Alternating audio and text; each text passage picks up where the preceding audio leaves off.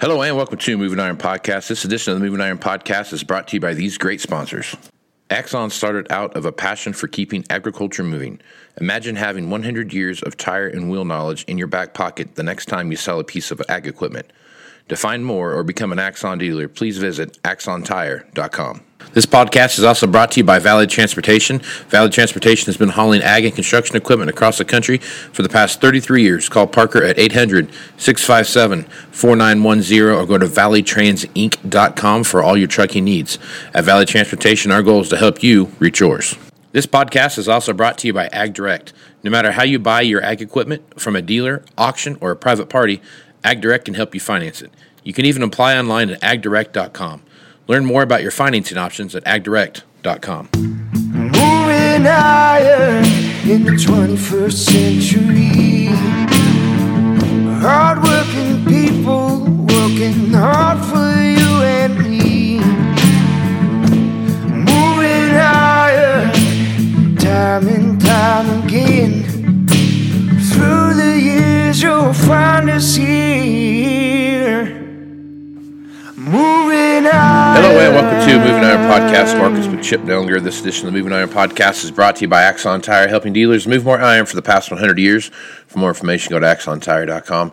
Axon Tire is giving away a free digital tire pressure gauge and Firestone t-shirt to the loyal listeners of the Moving Iron Podcast.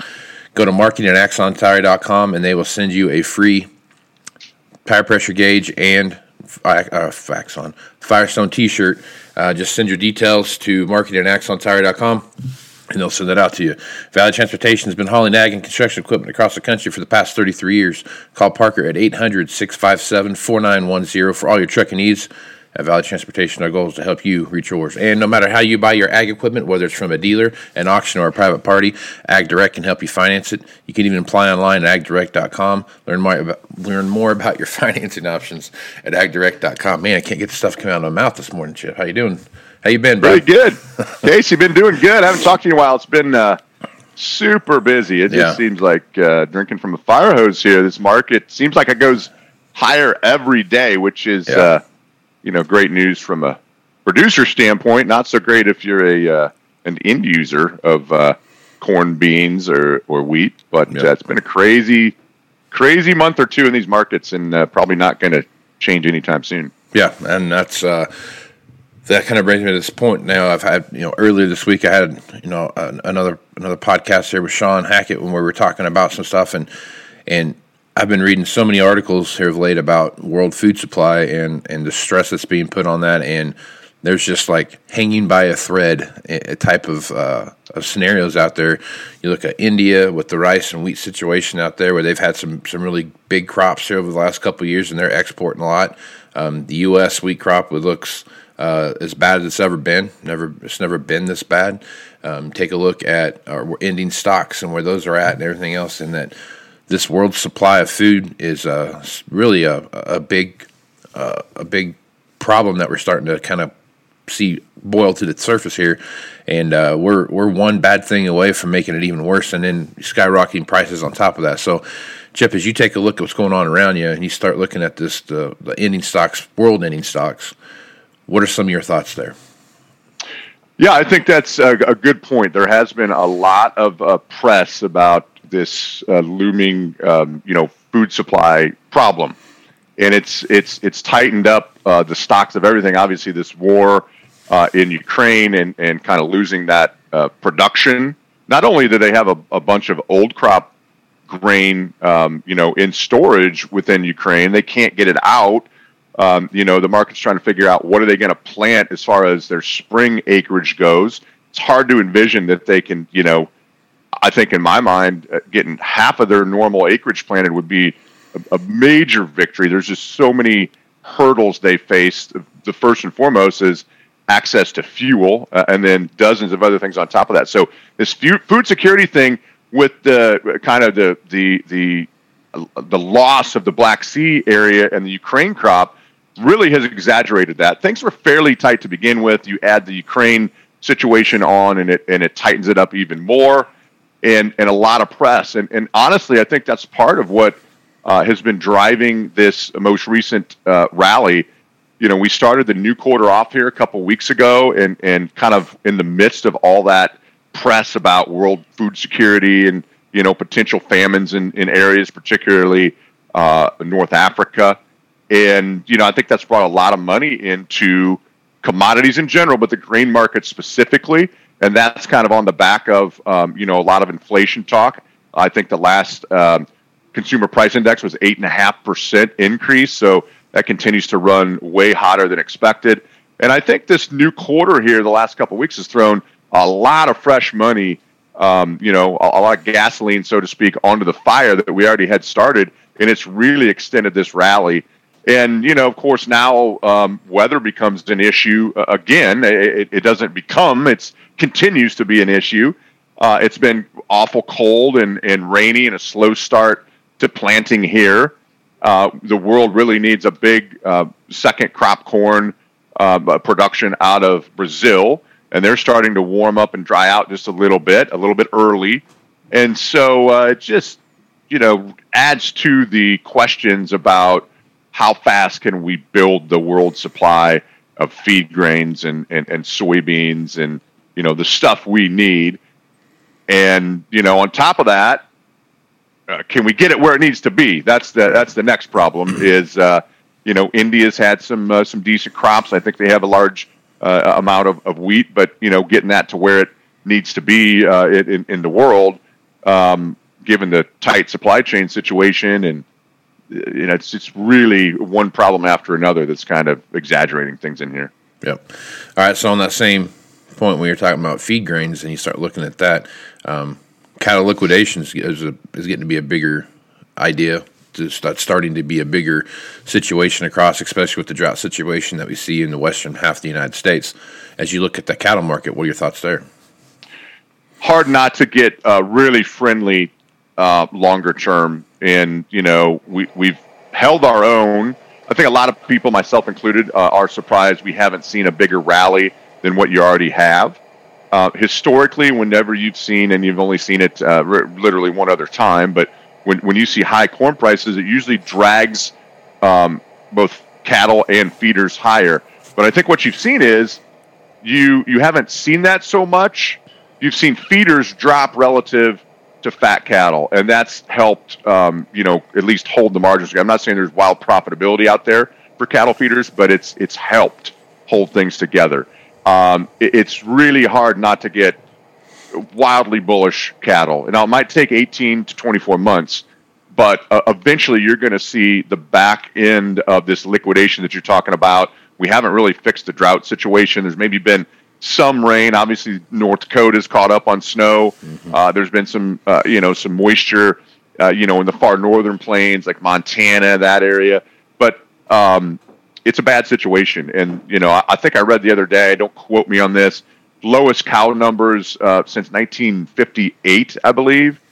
And so that will eventually kind of tighten the supply up and rally us. And the only thing in my mind longer term is, does the economy, as interest rates have gone up, does that, and inflation on top of that, something has to give in the economy, and does the economy slow down to help mute some of the potential bullishness in the cattle market? That's my only concern. If we can hold together in the economy, even if we contract just a little bit, if we don't go into like a full recession or deep recession because of higher interest rates and or inflation, then I think the cattle market could be wildly bullish. And in 18 months, you're just going to see some of the tightest numbers that we've seen. As you liquidate the cows over the last 18 months, it's added to the beef supply, right? And so that's kind of been a weight on, the total marketplace, because it increases the supply of beef in the short run. But now, as you slow that process down, the cattle are gone. If there's no grass, there's no feed. They've been moved or sold, and that beef's on the market. And now you're probably, in the process of starting to swing that pendulum, and now it's just going to get tighter. And so it's hard for me not to be wildly bullish cattle, the whole entire cattle complex, whether it's cow-calf, whether it's fat cattle, whether it's feeder cattle. I think that that might be one of the things in 18 or 24 months we look back on, Casey, and say, wow, that maybe started a little late compared to some of these other markets that we've seen, but I think it's got tremendous upside potential, and it needs to. I saw late yesterday afternoon with the rally that we've seen in corn. Unfortunately, cattle feeders right now in parts of Oklahoma, Texas, the Southern Plains paying $9 for corn. So, that's definitely a crimp on the margins in the short run for these livestock producers. All right, let's talk about hogs for a second. Hogs continue to have a lot of volatility within what's going on there. They'll have days where they'll have a big run up and cutouts will do great, and then the next day they'll lose it all. So there's a lot of volatility right now over in the hog market. So as you look at the hog market, what are your thoughts there? Yeah, hogs kind of, relative to what we were talking about in cattle, hogs had a bigger rally quicker than cattle. And so they're at levels here on the deferreds that are really strong. We've never seen this early on that high of a level for summer month hogs. The hog herd has not seen the expansion you would have expected with higher prices due to increasing construction costs and the inflation there. We've had some health issues in the herd. And so I would expect this summer things to still be really good. Again, we're fighting high-priced corn, fairly high-priced meal, and so the margins are getting shrunk just a little bit. And I think the one thing that has held us back here recently is, like the April contracts going off the board here or went off the board. The June contract had such a premium, almost $20 at one point premium to the April, that now that's kind of held us back a little bit. We got to kind of pause and catch our breath here and wait for the cutout and the cash values to increase going into summer. And so that's causing some of this sloppy, back and forth volatile trade. But, I think once June, July comes and probably sooner, if this cash market catches back on fire and the cutout, you probably haven't seen the highs yet in summer months. And unless you see a lot of expansion, these winter, usually the third quarter or the fourth quarter is really poor for hog feeding margins. Yeah. Look out there in the October is usually the worst contract month. But, you look at where we're at, and I know you got to fight high corn prices, but, my point is you get out into the fourth quarter and even first quarter of next year, we've got tremendous levels out there. So, from a hog feeder standpoint, I think it's an opportunity. Again, whether you're a producer of grains or a livestock producer, in my mind, the key is you got to have a plan. We've seen massive amount of volatility. You got to have a plan and be willing to execute.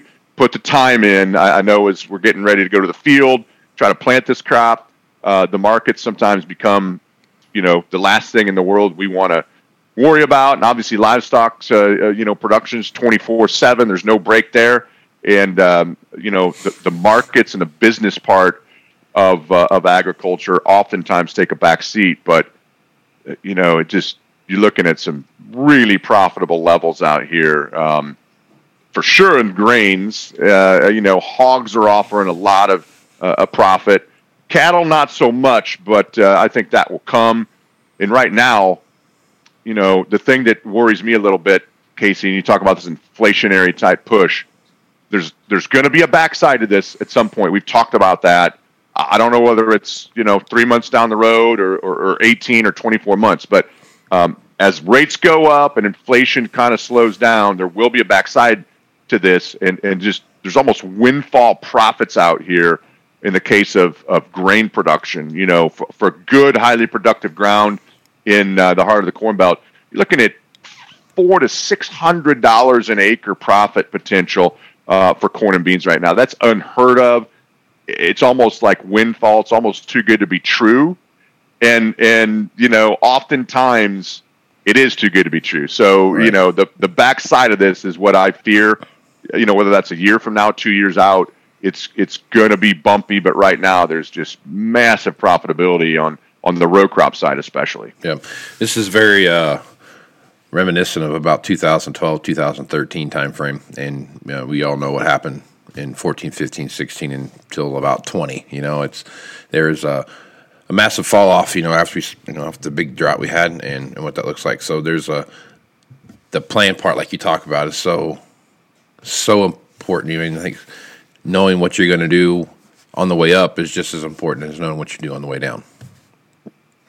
For sure. Absolutely. And how to manage that, how to lock profitable levels in, but still maintain some upside potential. And it seems like every day you wake up, check the markets. You're like, oh, okay, great. Beans are up 12, corn's up 8, life's good. But one of these days the shoe will drop, the other shoe will drop, and it can be something we don't even know about. Could be related to the war. It could be, something in the financial markets. Something likely that we can't even fathom right now could, kind of cause the pendulum to swing back the other way. And then that whole psychological thing comes in, right? You're looking at $7.50 new crop corn, and you're like, corn's trading in a 15, 18 cents per day. That's average. That's just the noise is 15, 18 cents a day, low to high. Well, you put 3 of those days together, you take corn back to $6.90, and then the whole psychological thing starts. Like, uh-oh, did I miss the high? Should I have sold $7.50? Are we going to get back there? Are we going to 9? It's just a really tough game that you got to kind of think 2 and 3 steps ahead and put yourself in that situation. Say, it's great because it seems like corn's going up, right? Corn's going to $9, $10. It's not going to stop, but it will correct at some point, and then you got to put yourself in that shoe and say, how am I going to feel in 4 days if December corn's at $6.90 and I passed up $7.55? Right. It works on your brain. It's the whole psychological part of the market that a plan helps with. It doesn't take it away fully, but it definitely helps with it. Yeah, absolutely. So, well, Chip, so people working on that plan and they want to get a hold of you at Blue Reef and take advantage of your expertise and your team's expertise, what's the best way to do that? Yeah, best way is just call our office. Our main office is in Morton, Illinois. 309-550-7213 is that number, and I'd be happy to chat with you. Right on. Well, Chip, appreciate you being on the podcast, man. Hey, thanks for having me back, Casey. Hopefully we can be a little more regular here, and I can stop drinking from a fire hose and catch my breath a little bit here. Yeah, good luck with that one. So yeah exactly. I'm Casey Seymour with Moving Iron Podcast. Check me out on Facebook, Twitter, and Instagram. Also LinkedIn. You can find all the latest editions of the Moving Iron Podcast there. Go to Moving Iron Podcast YouTube channel, and you'll see the videos that we do here. Also go to movingironllc.com for everything Moving Iron related and all the information for the Moving Iron Summit coming up in Nashville, Tennessee. Check that out. That will be September 6th, 7th, and 8th, downtown Hilton there, and be a good gathering of people to talk about what's going on. Also a good list of speakers. So if you're interested in that, check that out. You need some more information, send me an email at movingironpodcast@movingironpodcast.com, and I will get back to you as soon as I can. So with that, I'm Casey Seymour with Chip Nellinger. Let's get this iron, folks. Out. Axon Tire is going to have more tips, tricks, and client advice throughout the year and in September at the Moving Iron Summit in Nashville. If you're looking to sign up for the event, please head over to movingironllc.com. We hope to see you there. Valley Transportation has been hauling ag and construction equipment across the country for the past 33 years. Call Parker at 800-657-4910 or go to valleytransitinc.com for all of your trucking needs. At Valley Transportation, our goal is to help you reach yours. And no matter how you buy ag equipment from a dealer, auction, or a private party, AgDirect can help you finance it. You can even apply online at agdirect.com. Learn more about your financing options at agdirect.com. Moving higher in the 21st century. Hard-working people working hard for you and me. Moving higher, time and time